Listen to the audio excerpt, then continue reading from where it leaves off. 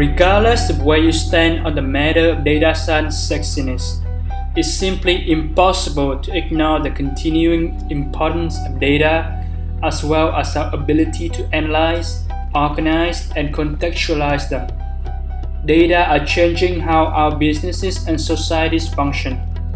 They are being used to solve a ton of interesting problems and shaping the questions we can ask of the world around us.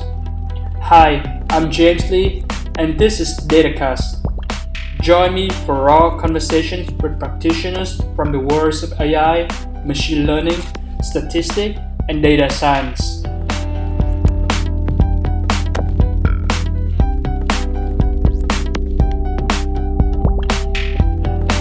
Hi everyone, welcome to a new episode of DataCast, and today I have the pleasure to be on a call with Azin Asgarian, currently an applied research scientist on Georgian's R&D team, where she works with companies to help adopt applied research techniques to overcome business challenges. She holds a Master of Science in Computer Science from the University of Toronto and a Bachelor of Computer Science from the University of Tehran. Before joining Georgian, she was a research assistant at the University of Toronto and part of the computer vision group, where she worked on the intersection of machine learning, transfer learning, and computer vision. And due to her interest in healthcare, she also worked on various healthcare projects as a research assistant at the University Health Network. Azin, welcome to the show. Thank you so much for hosting me today, James. And very happy to be here. So by way of introduction, I believe that you are Iranian and you went to a girls' only high school in Tehran, which is designed specifically for extraordinary talents. Would you mind going over this early phase of your life? To be honest, it was one of the best periods of my life. It was very motivating and inspiring to study among the most talented students of your city. And, we had a very healthy and organic competition that I think helped me a lot to push myself beyond my limits. In our school, there was a huge emphasis on main subjects like math, physics, chemistry, which helped me to build a strong foundation. But also there was a very big emphasis on extracurricular activities like programming, sports, painting. And I remember when I was 14, I participated in one of our robotic classes. And we built a line following robot, which was super cool and made me really passionate about robotics and in general, programming. But as you know, everything comes with, I would say, disadvantages and advantages. One disadvantage that I can remember is being in a girls only school, you're only interacting with people with the same sex, and it's really hard to get to know men. So we really it was a bit hard to understand men and the differences between men and women before starting my bachelor. And it's basically the same with, I think, everyone else in Iran. But on the positive side, you're constantly surrounded with a lot of independent, successful, talented women, which makes you to be one of them really in future. So I don't know if you know about, for example, Maryam Rizakhani. She was professor at Stanford University and the only woman who has ever won a Fields Medal, which is the most prestigious award in the mathematics. It's like Nobel Prize for mathematician. She was an alumni of our high school. And I remember ever since I started, studying in our high school, everyone were basically talking about her, how brilliant she was, how smart she was, how hardworking she was. So it's I think growing up, you're always hearing these stories of successful women who have pushed the limits, who were very hardworking, who were very smart. And, you kind of start adopting those as your role models. And that basically shifts your mindset. You're oh, these women have been in my shoes before. They have followed their dreams. They were really, they could achieve their dreams with hard working. And so I can do it probably too. So it's kind of shift your mind. And I think that's the most unique and powerful thing that I have learned from being in our, in that high school and in that environment specifically. Yeah, I see. Thanks for sharing your story, and definitely agree with the importance of having role models that inspiring you to pursue that route along the way. After that, you graduated first from the class for your bachelor degree in computer science from the University of Tehran, and I think my understanding that during college you also participate in a variety of teaching activities and programming contests. So how would you describe your overall undergrad experience? I would generally describe it tough, challenging, but very rewarding at the same time. Since childhood, I was really interested in mathematics. And I remember, when I was 8 or 9, I started going to extra like math classes to learn about math, and I was really good at it. So I was generally really interested in math since childhood. And throughout the middle school and high school, as I told you, I was participating in like robotic classes, which made me also really passionate about programming. So after my high school and like the university entrance exam, I had to choose a program. And the two options that I had pretty much were computer science and computer programming. In Iran, there is a lot of like tendency for students to go to engineering programs because engineering programs are generally more prestigious and they're way more popular compared to the programs in art and science like computer science. I had to choose, and I kind of like went opposite of the flow. I decided to study computer science because computer science in Iran is part of the math department and it's more theoretical. So I went to and started like studying computer science, but because it was a bit more theoretical, especially compared to computer science programs in Canada, it's like way more theoretical. I wanted to also get that experience of coding and programming. And in order to achieve that, I was basically participating in like extra classes. We had a small team and we had like a small classes for ICPC, ACM, ICPC contest. We were practicing together. So through those activities, I was kind of like trying to improve my programming while like I'm studying the theory behind it. And that was overall a very good experience. Some of our professors were very good. They were very also helpful in motivating the students and helping them to find their passion and what they're interested in. I think the combination of the school environment, the professors, the extra, the activities and like programming classes, in overall, that combination helped me a lot to find what I'm interested in and also work on it. Like, I'm just learning the theory and kind of like finding the different opportunities to practice the coding part as well. Yeah, I see. So you mentioned a little bit about like participating on these programming contests. I'm just curious, can you elaborate more on that? Why you becoming interested in participating in that? And I believe you want to compete like internationally. So can you just share maybe some story behind that? Sure. So ACM, ICPC competitions are basically programming competitions. So the format of the competitions, like you're given a limited time and limited memory for each, basically to solve a series of questions. And the questions are a combination of math and programming questions. So it's kind of like, I think there are 6 or 7 questions.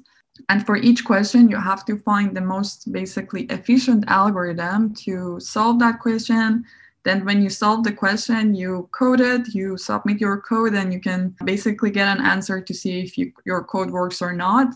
But since for most of the question, there is memory limit and time limit, you have to be really careful about that. It's just not about solving the problem. It's solving the problem with certain memory in certain time.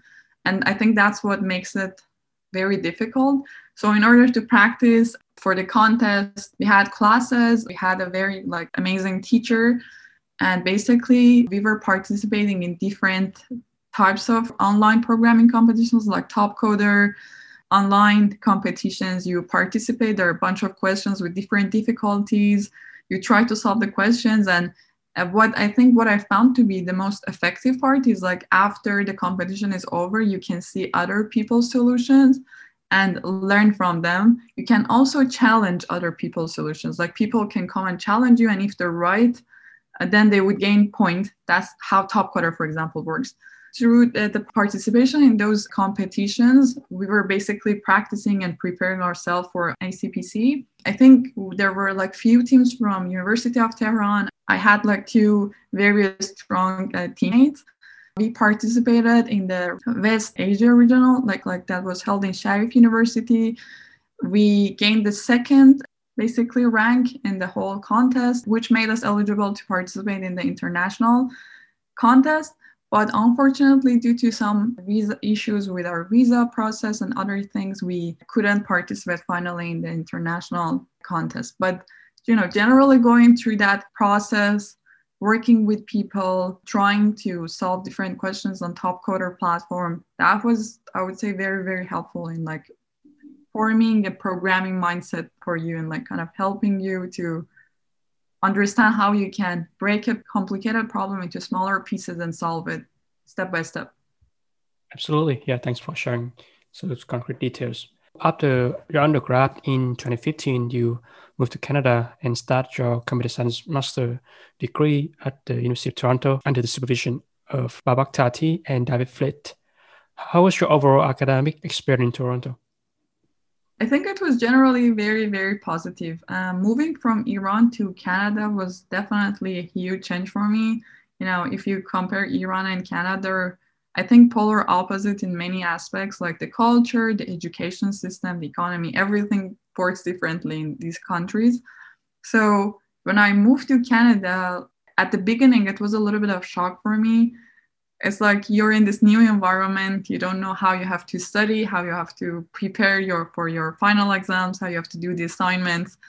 And you're just like constantly looking for feedback to understand how you're doing and how you have to change your strategy to do well in this new environment.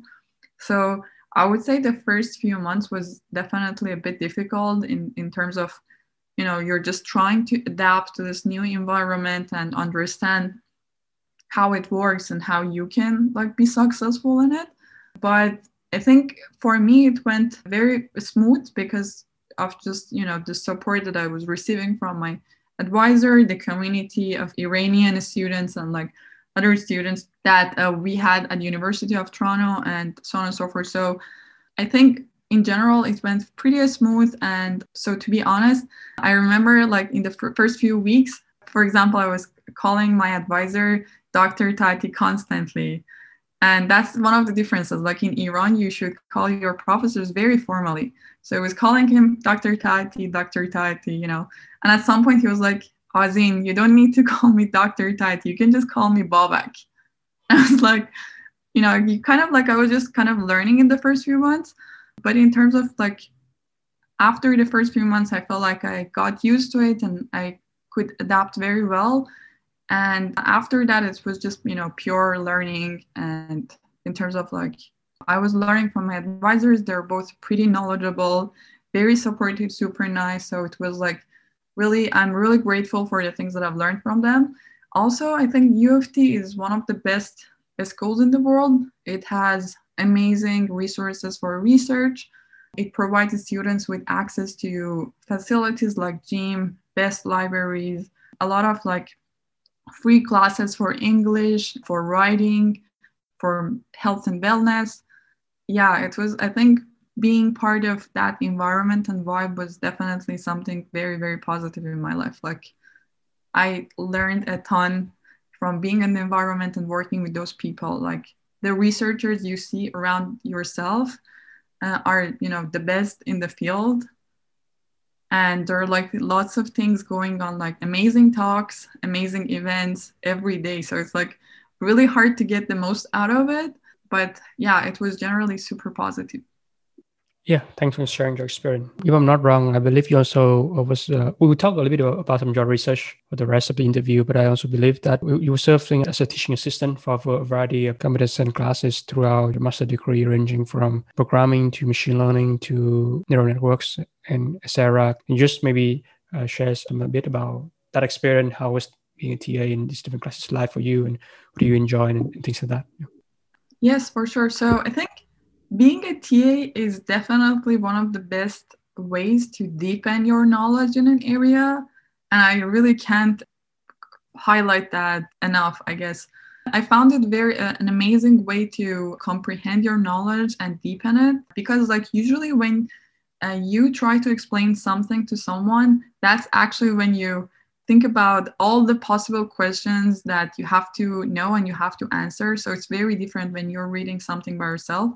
Throughout my master's, I think I took a few courses in machine learning. And after that, I really wanted to get that experience. I really wanted to, you know, be able to deepen my knowledge and transfer my knowledge to other undergraduate students. So that's why I really wanted to do THC for one of those courses. And I would say it definitely helped a lot. In addition to that, another thing that you gain is kind of like this different perspective, because to basically going through students' assignments and their thought process and how people try to solve one problem. That also gives you a very interesting perspective, sometimes even for your research, sometimes even for your own, thought process. So I really like that experience in general. Yeah, fabulous. Let's just discuss a little bit about some of the research work that you've done during your master. One of the first report you work on, this one is called Barriers to Adoption of Information Technology in Healthcare, back in 2017. The report takes a system thinking perspective to identify barriers to the application of IT in healthcare and also outline a couple of solutions to tackle some of those barriers. Yeah, could you mind sharing those barriers as a solution provided in this report? We basically wrote this report as part of our project for this course that we were taking, System Thinking for Global Problems at U of T. I think it was my second semester. I took this course. It was a very interesting course. It actually teaches you how different systems work, how basically you can define a system. So it basically tells you that systems can be characterized in terms of their boundaries, their elements, and how elements within a system interact with each other and with things out of that system. So as part of our course project, me and my friend Christina were thinking like, what should we choose for our project?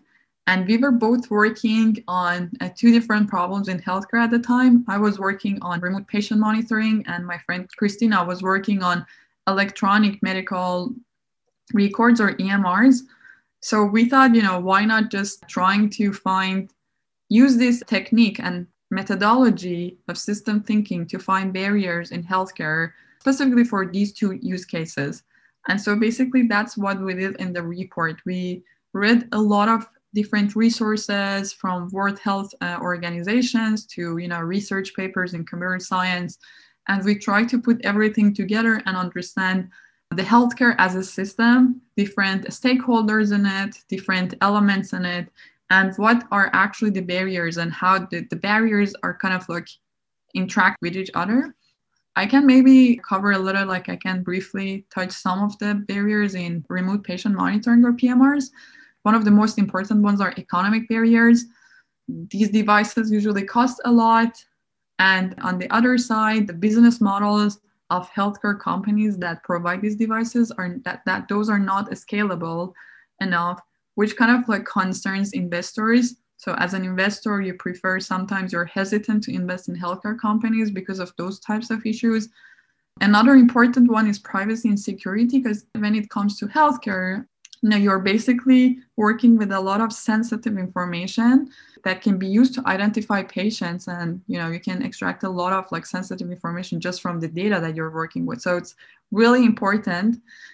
But using a system thinking perspective and lens, if you increase the security and privacy standards, from the other side, you're basically making the systems more complicated and adding these layers of security, which makes it harder for patients to adapt to use that system, because now the patient have to pass 3 different layers of security, for example. Or when you try to improve the security and privacy, you're actually adding cost to your system too. So it's kind of like we analyze this whole scenario as a system and how these different elements are interacting with each other, and basically how you can increase or decrease some of them to get a better outcome at the end. Yeah, thanks for sharing those insights. I guess this also sparked one of your initial interest in the healthcare domain industry as in general, and some of the work later on was really about using ML to tackle some of these barriers, specifically. So your master thesis at Toronto, this one is called Subspace Selection to Suppress Confounding Source Domain Information in AIM Transfer Learning. So this thesis explores transfer learning in the context of facial analysis. Can you just go over the motivation and some of the empirical work being done here? This research project happened as part of another bigger project that I was working on. So when I started my master's, I started working on this big project that was about developing a pain detection systems for older adults with dementia to detect their pain based on their facial expression. And the reason we wanted to develop such system is that people with severe dementia, they usually cannot communicate their pain verbally. So most of the time their pain is missed when they're in long-term care facilities or nursing homes. And that is what leads to high mortality rate, because when people, pain is usually the sign of a problem or a disease or something, it shows that something is not going right. And when people's pain is missed, it's basically a very important indicator of bigger problem is missed. So that's the reason we started working on this project. Halfway through the project, we had some data collected from older adults, and we were thinking about building and developing our own AI models to detect and basically their facial expressions. But halfway through the project, we realized that our data is very limited. And so we started looking for a public data set because, as you know, most of these algorithms, they require tons and tons of data. And we realized that, there is not much data from older adults, especially with dementia. Most of the data that exists out is publicly available is from actresses and actors, normal face, and those are healthy individuals. And so our target population was very, very different from what we basically could find on the web. Healthy individuals usually, they have like very clear eyebrows. They don't have any wrinkles. They usually have like dark hair. But, people who we were working with, they do not have eyebrows, or the eyebrows are like really thin. They have a lot of wrinkles. They have double chin. Their hair was white. So there was a huge difference between the data that we had and we wanted to like perform those models on, and the data that existed, public and was publicly available. When we trained our model on the publicly available data set, the models performed very poorly on those patients, right? They were just not performing well. And at some point we're like, what is the reason that's happening? So, and we kind of started thinking about that. And we realized that naturally and intuitively, there's this huge difference between the appearance of healthy individuals and older adults with dementia who we wanted to actually deploy these models on and use these models for. And basically, the next question was that how we can remove these gaps and train our algorithms on a combination of these data so that, our algorithms learn the general features from the public data set and the specific features of older adults from this tiny and limited data that we have. And that's basically why we thought about, this method and algorithms, and why we kind of like start working on it.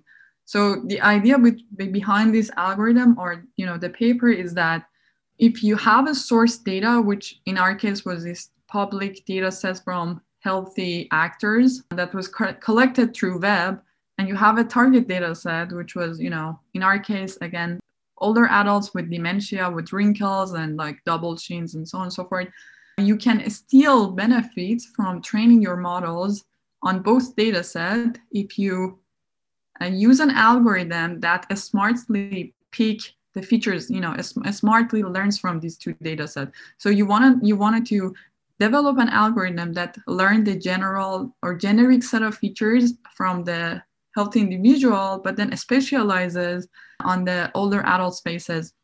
And that's basically the idea behind what we propose in that paper. We did it through a combination of dimensionality reduction method and active appearance models, which are kind of like very generative models for capturing the structure of a face through a mesh. I see. The proposed method is called subspace transfer learning, right? Maybe can you dig a bit into some of the details, like how is it different from maybe standard transfer learning? We will probably going to touch about some of these broader classes of transfer learning later on, but I guess like what are some of the biggest challenges? Like what were some of the ideas that sparked in your mind during the design of these algorithms? When we started thinking about this problem, what we found and what was the state of the art was another method called instance-based transfer learning method. So instance-based transfer learning method basically reweight source sample instances in an attempt to address the gap between source and target. If I wanted to translate it to, my example, it would be like, I look at the images of healthy actor and actresses, and I give them a weight based on how similar they are to the population that I'm considering. Like if they have wrinkles, I would give them a higher weight, for example, because they're more similar to my target population. The weighting methodology is basically the core part of the algorithm. So they basically propose different heuristic methods or different smart ways of estimating those weights. And basically, after you have the weights, you combine your source samples and target samples and train your model directly on them. So that was the state of the art. There was this method from University of Vienna, which was the state of the art, and we started with it. But after some point, we realized that when you have a very limited amount of target data, these weights can become so noisy. And when the weights are so noisy, the performance of these instance-based transfer learning methods drops significantly, which was the case. In our case, we had very limited amount of data from senior adults with, dementia. And when we tried those instance-weighted methods, the performance dropped significantly. And that's basically why we thought, how can we reduce the noise? That's where we got this, we started thinking about this idea of instead of reweighting the samples and basically combine the data in order to share the knowledge and capture all the information from these sources of data, can we capture the knowledge or basically summarize the knowledge in using a dimensionality reduction method and then share the summarized knowledge between these? And that's why we moved to we basically focused on principal directions instead of the actual data.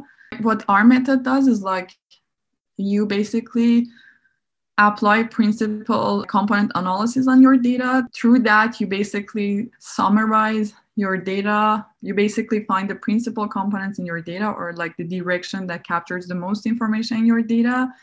You just basically share or use the top end direction or principal component or summarization of your data and augment it to your target model. By doing this, you avoid the noise and you don't need to, go through that noisy process. So you still find the most relevant part of the source domain and you basically augment it with the target domain. But instead of doing it on a sample level basis, you do it based on principal directions that are derived from your data, which is hopefully less noisy compared to, those samples.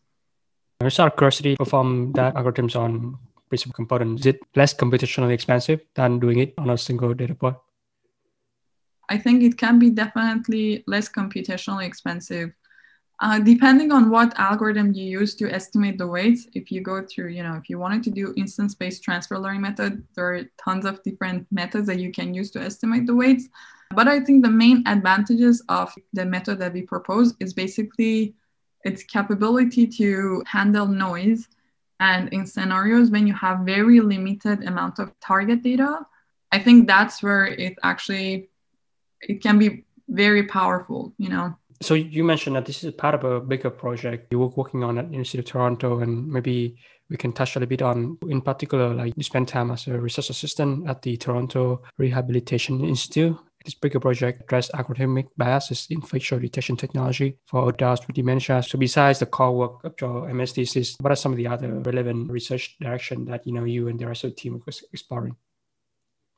I think when I joined the project, it was already 2 years after it was started.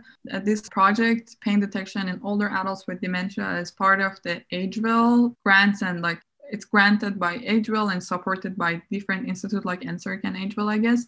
There were different students working on it along with me, and we worked on multiple different aspects of the project. Another interesting thing that we realized, and later on we published 2 papers on it, was basically about the bias in the algorithms. So when we started working, when we started developing these facial expression recognition algorithms, the first problem that we faced, as I told you, was lack of data for seniors that were not healthy. Basically for unhealthy seniors, we couldn't find any public data. And after that, we kind of found a few workarounds and different solutions to solve that piece.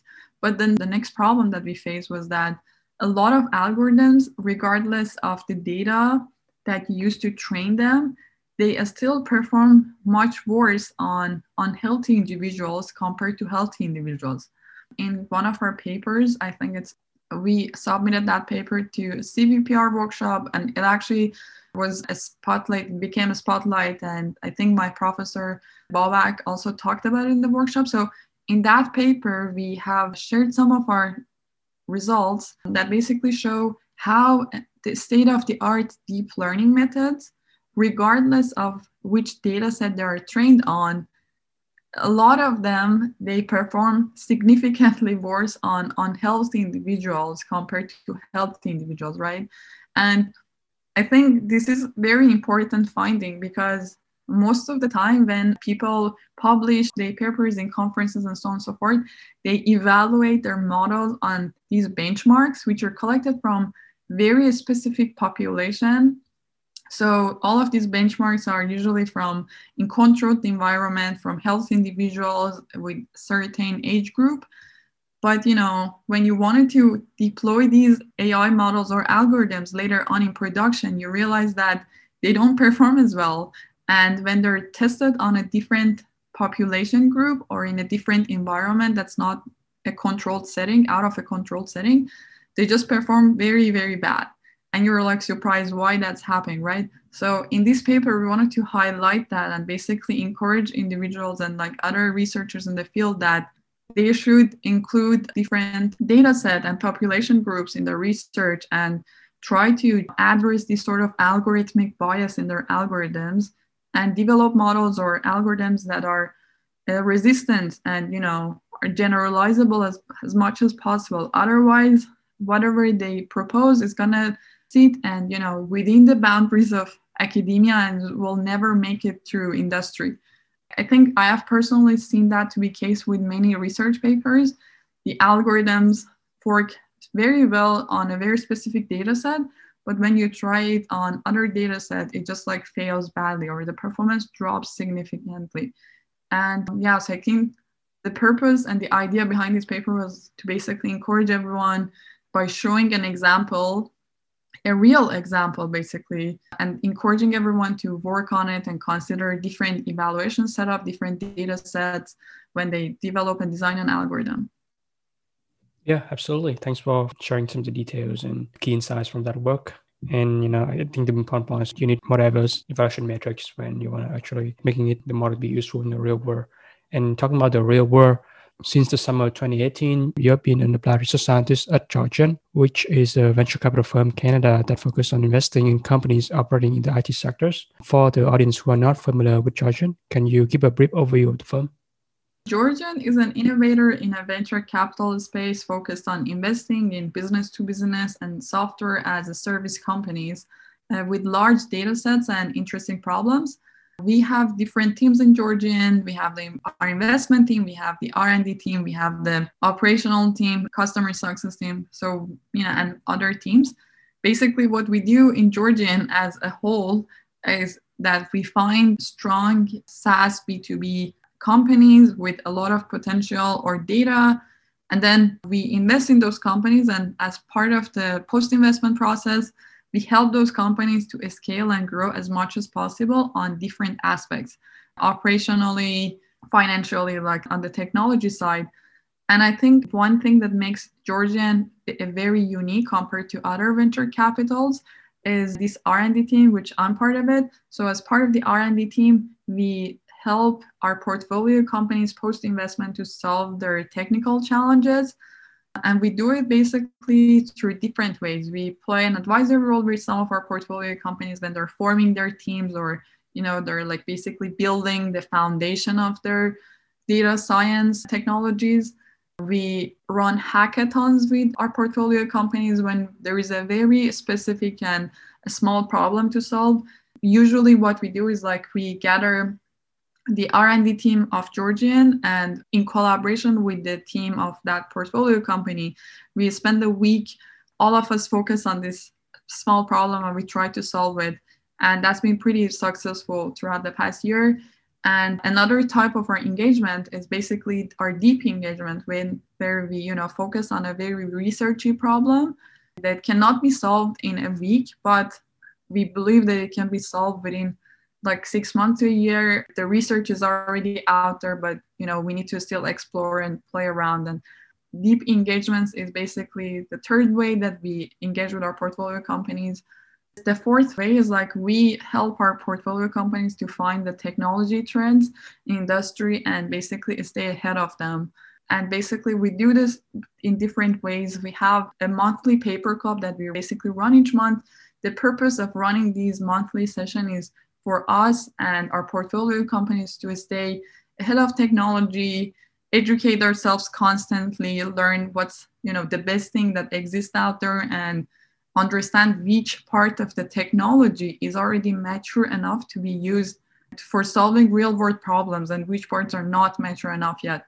Yeah, these are basically what we do just in the R&D team. It's beyond my expertise to talk about the other teams. Absolutely. And I think it's definitely unusual for VC firm to have a very strong investment in specific, technology R&D group like this. So it's definitely an interesting work environment that you're being a part of. Something that usually people ask me is like, you guys do consultancy, or like, how do you guys work with our companies? But what I always try to emphasize when I talk about Georgian is like, when we do deep engagements or when we do hackathons with our portfolio companies, we usually get our hands dirty with the code. We work on the same repo, we develop code with them, we use their data. We literally become employees of our portfolio companies. Sometimes we even have to sign contracts to get access to data, create email within their domain. It's not just consultancy. One of the ways that we engage with them is definitely advisory role, but it's much more beyond that. We dive really deep into the problem in many, many cases. I see. Just curious, like in terms of the industry, the portfolio that Georgian serves, is there like some of the bigger proportion that in particular domain, or what is the different type of industry that your team is helping to tackle? That's a great question. I don't think we have any limitations or any basically problem with investing in almost all industries. So we have a lot of companies coming from a variety of different industries. Like we have companies coming from healthcare, insurtech, ad tech, a lot of basically from almost all industries. We do have some criteria like social good. We consider things like social good. And so we don't, for example, invest in certain types of companies that we believe can be harmful. But aside from that, there is nothing that can limit us from investing in basically all industries. And that's, I think, another interesting thing about working at Georgian, because you get to work on the variety of different problems coming from many, many different industries and verticals. That's an absolutely a bargain. Let's discuss some of the technical detail projects that you work on. During your initial internship at Georgian, you work on two separate projects. The first one was a robust and accurate injury prediction model, while the second one is a hybrid instant-based transfer learning method. Can you discuss some of this work in further detail? Cority was one of our portfolio companies when I joined Georgian in 2018. And Cority is basically a SaaS company that provides insight on safety and risk assessments for organizations. So as part of Cority's safety management platform, they provide injury prediction as a service. And basically what this service does is we look at the history of employees and we try to predict if they're going to have an injury in the future. And by predicting that, we allow organizations to avoid those types of injuries in future, hopefully, and to, minimize injuries and accident and basically the harms that can happen to employees. But one problem that Cority was facing at the time was injuries happen very infrequently organically, and it's really hard to collect enough data to create a balanced data set, because you can't ask people to jump out of the window to just or injure themselves in order for you to get more data. So you have to wait for maybe months and years to collect maybe 100 cases of injury, and you will end up regardless with a very imbalanced data set. So when we started working with Cority, that was one of the biggest challenges that they were facing. They basically had highly imbalanced data set, and as a result, the injury prediction models performance were not as expected or good enough. And so we worked together through a collaboration. We basically started a collaboration and worked together on what are the different ways that we can improve the performance of this injury prediction model by using transfer learning methods and leveraging the data that was collected previously for other customers of Cority. So, let's say that Cority is working with these 10 different organizations, and a lot of them are very similar. And so they can benefit from sharing information, because by sharing information between them, you can increase the performance of these injury prediction models. And so basically that's what we worked on. We try to improve the performance of these injury prediction models by employing different transfer learning techniques and aggregating data among different customers. Yeah, I see. That kind of quite similar to the research project on older adults with dementia, in the sense that, with very limited data, right? You need to adopt transfer learning as an approach to learn from source data, which is more populated, and apply that over to domain data with a limited amount of instances. Exactly. Through this engagement and collaboration, we tried different instance-based transfer learning methods, and we found one of them to be working quite well. But even on top of that, we proposed a new strategy to weight samples that was very effective, and I think outperformed our state-of-the-art methods at the time. So we basically published some of our results at Machine Learning for Health workshop at NeurIPS in 2018. We got a lot of interesting feedback and suggestion from people on that work. Yeah, thanks for sharing those projects. And in your earlier answer, you're talking about Georgian's mission of really focusing on company that doing good for the world, right? And so injury prediction is such a niche use case that I didn't expect. So I think it's very interesting that, you apply machine learning for social good in this case. And yeah, that's just interesting point that someone brought up. Thank you. Around the same time, you also wrote a blog post discussing transfer learning in depth, including their problems, approaches, and application. Can you unpack some of the key insights provided in that blog post?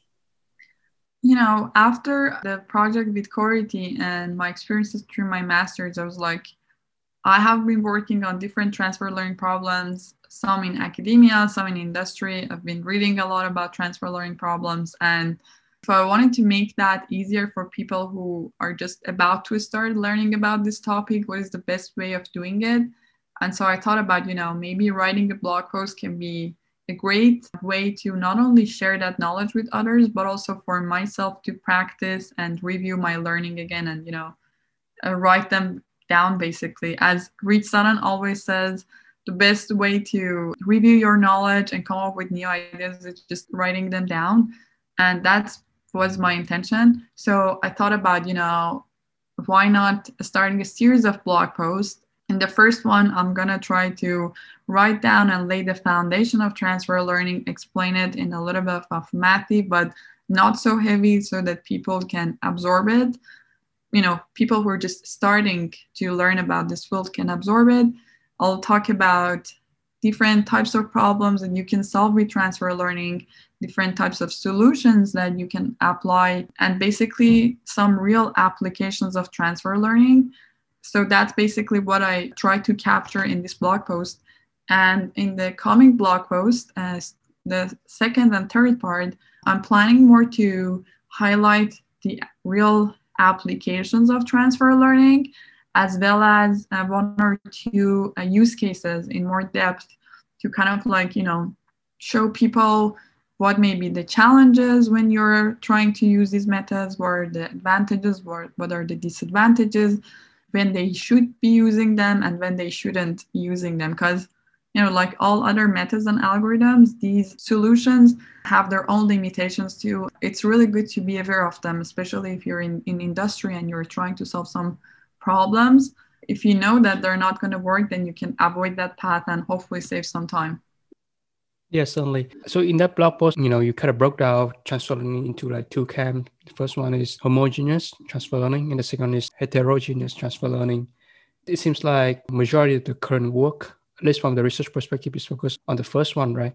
Just talking from a research perspective, what do you think is some potential new direction that an upcoming PhD student can tackle if they're interested in advancing transfer learning research? That's a great question. Yeah, so basically, as you said, James, I feel most of the classic work in transfer learning lies in the first category of like homogeneous transfer learning, when you are trying to share knowledge between two domains that have the same feature spaces. Like, you have images and images, or you have text and text, and that's basically you're just trying to transfer information between two domains with similar set of features. But I think in many cases in real world, we have different modalities of data. We have text data, we have images, we have audio, we have tabular data, we can have different types of signals. And I think that's what lies in the heterogeneous transfer learning case. When the feature spaces are different, you have a bunch of images and you have text data and you wanted to transfer information between these two domains. I think this scenario is more realistic and you would face it more often in real world. So it's getting a lot of attention because of the recent advances in deep learning. Gladly, a lot of researchers have focused on this types of like multimodal environment or like heterogeneous transfer learning. These two, I would say, are very similar and related. So I think there's a lot of still potential to develop new robust algorithms that can transfer information between these two. There's a lot of research going on, but I think maybe if I wanted to highlight two parts of it that are not addressed well, is like most of the research that is going on is just on using deep learning models and on unstructured data. But in real world scenario, you often have also a lot of structured data.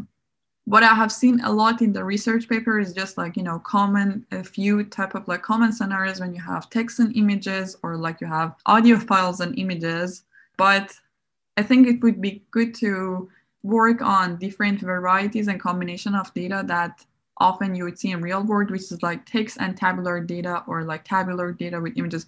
Those types of scenarios are often, I see them rarely in research papers. I think, again, because the benchmarks are defined and the standards are defined in an academic environment, but it would be really nice if people start like evaluating their algorithms on scenarios or combinations of modalities of data that kind of like happen more frequently in real setting. I see. You brought up the point about working with a multimodality setting. I would assume that probably gonna come more from an applied research organization, like in industry research, in industry, like for example, your team at Georgian, because industry have more of an incentive because they come up with working with different type of data more frequently rather than, say a professor or like a postdoc student working in a lab, right? And then you also mentioned that you plan to continue this series with like a couple of future blog posts on some of the real world application of transfer learning. So at the end of this long blog post, you mentioned two of them. First one is to tackle sparsity and imbalanced data set, and second one is to handle domain shift. So maybe can you just give some quick potential application of these scenarios? We already know a little bit about your background with ML in healthcare, but were there any other real world examples from other domain that you can paint a picture for the listeners? For sure, yeah. I think the most interesting and wide application of transfer learning in industry is a problem that's called cold start problem. A lot of companies that are growing and scaling are already facing it. It's when you wanted to onboard a new customer and you don't have enough data to train deep models for your new customer, and that basically creates a lot of delays for you and increase your onboarding time significantly. Industry, this is a very common problem. I would say almost most of the AI companies are facing it. It's limiting their growth and avoiding them and preventing them from efficiently scaling their company. I would say this is probably the biggest problem that can be solved by using different types of transfer learning methods. In the other blog post that I'm writing right now, I'm planning to cover two different use cases and basically talk about how at Georgian, through collaboration with our portfolio companies, we could decrease the onboarding time and hence the time value add for our portfolio companies significantly by using different transfer learning techniques and other machine learning techniques, basically. Yeah, thanks for sharing those. At Georgian, previously you were working on a fintech platform with a team of engineers within the organization on various areas from supervised learning to explainability to representation learning. What are some of the challenges that you encounter working on that project? So there are a lot of challenges. I would say one of the biggest challenges is that the application of ML for finance is relatively, I would say, new. It's not new in the sense, in that sense, there's been a lot of like statistical papers from 1980s, but those take a very different approach from what we are doing today. A lot of companies that are doing those sort of research, they're not willing to share it because it's kind of like their secret sauce. So their literature is very limited and narrow. And so when you start working on those as research problems, you basically have to try to formulate the problem in a nice way. And because the research literature is very limited, you have to explore a lot of different avenues and try to understand which one would work, which one wouldn't work. Basically, you're going through many iterations, each time trying one idea, trying to formulate the problem in one way, see if it works, and then if it works, it's perfect. If it doesn't work, you're kind of like going back and correcting yourself a little bit, changing the problem formulation a little bit. Throughout the past few years, I've seen there has been workshops on AI in finance or machine learning in finance, but I would say those are still like pretty new. And again, it's still a very new area of research, very interesting and exciting at the same time, but it also comes with different types of challenges. Yeah, so I think that's basically summarize my experience in this area. Thanks for sharing, and definitely agree that ML finance can be some exciting areas to watch out for. Currently, you're working on a project with Tractable AI, which is an UK-based company that develops AI applications for accident and disaster recovery. Would you mind going over it? For sure. So Tractable is one of our portfolio companies and is basically a leading AI company in the insurance space that uses cutting-edge deep learning methods to automate the visual damage appraisal and broader claim process. As part of their services, they basically have an AI model or an AI pipeline that detects fraudulent car claims. That's basically the use case that we're working on. So as I said in my previous question about the cold start problem, Tractable was basically facing the cold start problem. And by that, what I mean is like Tractable is trying to expand their use cases and trying to reach and provide their services in many different countries in the world.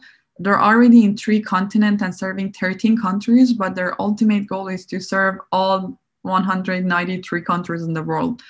And when you think about that, the first question that comes to your mind is like, if I have already a bunch of AI models that solve this problem in one country, can I use those models to solve the same problem in another country? And the answer simply is no, because of the differences that exist in these countries. So if you just like simply try to use the models that you have trained for your previous customers to serve your new customer, they just like would badly fail and the performance would drop significantly. So because when you think about it, the types of car in these countries can be significantly different, the strategy can be significantly different. A lot of like body shops or a lot of like car expert in, for example, Japan prefer to basically repair different parts of the car, whereas if you go to US, they prefer to immediately replace the damaged parts, for example. So the strategies, the types of car, a lot of things are different between these countries. Through our collaboration with the Tractable R&D team, what we have been trying to solve is like, how can we use transfer learning methods to address this shift between the existing countries and the country that you wanted to serve as a new customer. Like when you're serving a new customer, what are the possible approaches or techniques that you can use to serve this customer in the fastest possible way without the need of collecting thousands of labeled data points and retraining all your models? Can you just like use your previously trained models with some minimal effort to provide a reasonable your services with reasonable accuracy to this customer. So that's basically the goal that we have tried to achieve through our collaboration. And I'm really happy to say that by exploring some of those techniques that I explained previously, we have seen very promising results. We have been able to solve that problem for 2 new customers in Tractable so far. And we're re-evaluating our techniques to see if we can, solve that problem for other customers, how generalizable our solution is, and so on and so forth. Awesome. And that's definitely an example of what we discussed throughout the interview was being utilized in a industry scenario, right? I guess to conclude the main question, given your expertise in the area, what are some of the machine learning applications that you are most excited about? And it can be in various domain industries.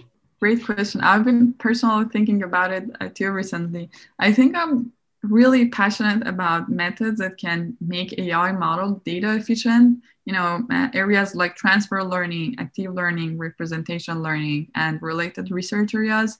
Through the past couple of years and, through the experiences that I've gained by working at Georgian and with our portfolio companies, I've really realized the value that these methods can bring to our daily lives by reducing the need for labeled data and hence increasing the scalability of AI companies. So, very eager to work on those research areas and help them to basically try to move those forward and make much more progress in those areas. I believe there is a huge untapped potential that can be converted to, real value. If we focus on those methods, we can basically create a lot of value for these AI companies and consequently our basically lives. Yeah, I see. And the team of using ML to work with limited data, I think that's been getting a lot of momentum in the broader community, for the past couple of years, and not just transfer learning, but other approaches ranging from active learning to semi-supervised learning to, meta learning, or different ways to tackle this. And yeah, I'm glad that you brought this up and kind of emphasized the importance of this broader problem statement in general. Yes, definitely. So I guess when I started my master's in 2015, there was no workshop or nothing, no one was, very few people were seriously working on this area. And now when I, look back, we have workshops in the most popular ML conferences like CVPR, ICLR, ICML.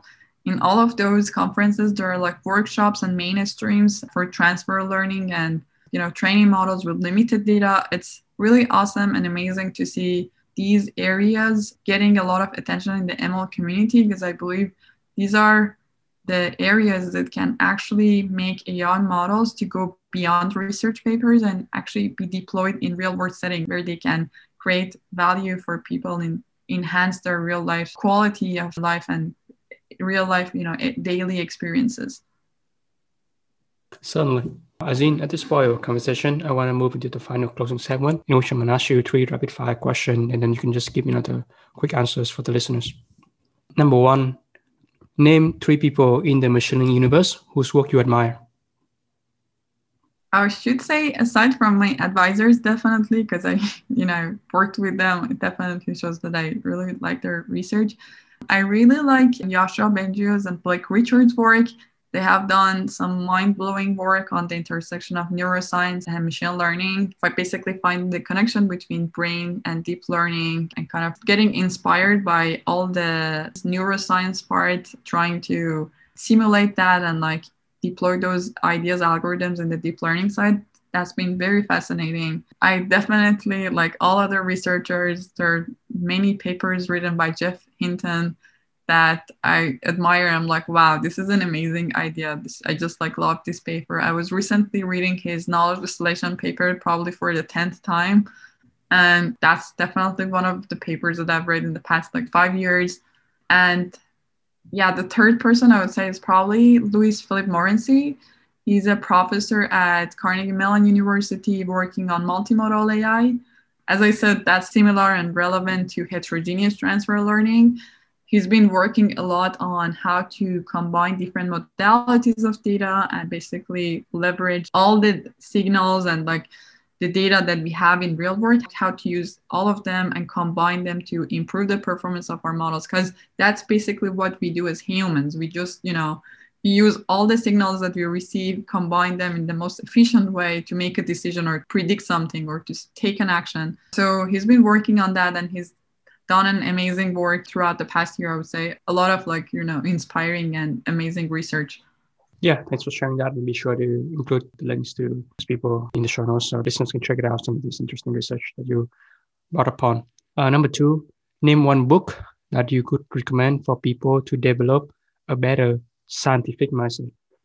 Machine Learning, A Probabilistic Perspective by Kevin Murphy. I love that book. I think I've read it a couple of times now. It's a bit outdated now because I think it was published like many years ago, but they're working on the update. They're going to release a new version of it soon. That's the great news. What I really like about this book is like it covers all the foundation of machine learning with a very strong statistical and probabilistic view. Yeah, I think it's a great book and powerful thing for anyone who wants to get into the field and get really deep into the field, like, to understand all the basics, all the like intuition, all the math behind like these models. I would highly recommend this book. I still have it. I actually have it just beside me now. I once in a while review different chapters of it. It's also a really, really nice book. Yeah, thanks for that recommendation. Lastly, imagine that you can send out a tweet to the aspiring research scientist on Twitter. What would you tweet about? Yeah, that's actually a great question. I think I would say, please, let's just get together and ensure that we have the right ethical guidelines in place for research and deployment of AI models. I recently watched this documentary called Coded Bias, which is basically explore how machine learning algorithms can perpetuate society's existing race, class, gender-based inequalities. It was really eye-opening, and I highly recommend it. I recommend watching it to everyone pretty much. I think, as the researchers in the field, we are empowering and this will to move forward, and it's really important which direction it's going to. So let's just, ensure that it's going on the right direction. And I think the only way that we can do that is basically by putting the right guidelines and regulations in place. I really like how Yoshua Bengio thinks about this. I've, heard many speeches from Yoshua Bengio, and in many of his speeches, he always highlights the importance of ethics in our field. Basically, the way he describes it, and that's basically the way I would like to describe it, is like each of us as researchers in this field are responsible to understand how the technology and how the algorithm that we're developing can be used. I think we should all ask ourselves this question, that is this algorithm biased or is it fair? Is this algorithm, can it harm anyone or can it create any harm for people in future? Or, is it safe? Like how people are going to use this technology. Is it going to be just used to improve the quality of life for people? Or can it negatively affect some people or some population? So I think, as the field is moving so fast, I think we should just put these guidelines and rules in place sooner rather than later, because soon it may be too late to put them in place, because the field is moving in an insane speed. I think it's just really important to be careful and ensure that these models, these algorithms do not affect people's life in a negative way, because we have seen a lot of examples. It can get much, much worse in the next few years. We have seen like facial expression recognition algorithm failing and being biased. I've personally worked on some of them. We have seen like algorithms putting, like teachers out of their jobs because of the algorithm bias or, that exists. So these are, I think, really important topics to discuss. And it's not only something that needs to be discussed in different groups. I think it should start from the researchers, and each of us needs to feel like responsible and accountable for it. Yes, certainly. Within the past few months or so, the term responsible AI as a practices become much more prevalent, and definitely agree with you. In a field that has so many long-term impact and touch so many different dimensions of the society, things in like ethics and governance of AI applications are definitely pivotal for researchers to focus on in their next endeavor. Yeah, Azin, I think that's a great way to end our conversation. I really enjoy learning about your experience going to Ogun High School in Iran. Some of your experience in undergrad, participating in programming contests and combining both theoretical and applied programming for your CS degree. Your experience at University of Toronto, working on a variety of interesting components for your research that utilize for learning for facial detection, and some of your current projects at Georgian applying ML for social good. So I think that's a lot of information for listeners to take away, and I'll be sure to include everything in the show notes. Azin, I appreciate you spending time with me today. I hope you have a great rest of your day. Thank you so much, James, for hosting me today. It was really nice, having this chat with you, and I also really enjoyed our conversation. Thanks again, and have a wonderful day too. Well, that's the wrap for another episode of Datacast. Hopefully, you have learned something insightful and interesting from my guest today. You can read the show notes from the podcast website at datacast.simplecast.fm. If you want to get instant updates when a new episode is released, either follow me on Twitter or subscribe to my newsletter on my website jameskelly.com. It is my greatest pleasure that you listen to this podcast and take advantage of the data revolution coming upon us. Goodbye for now.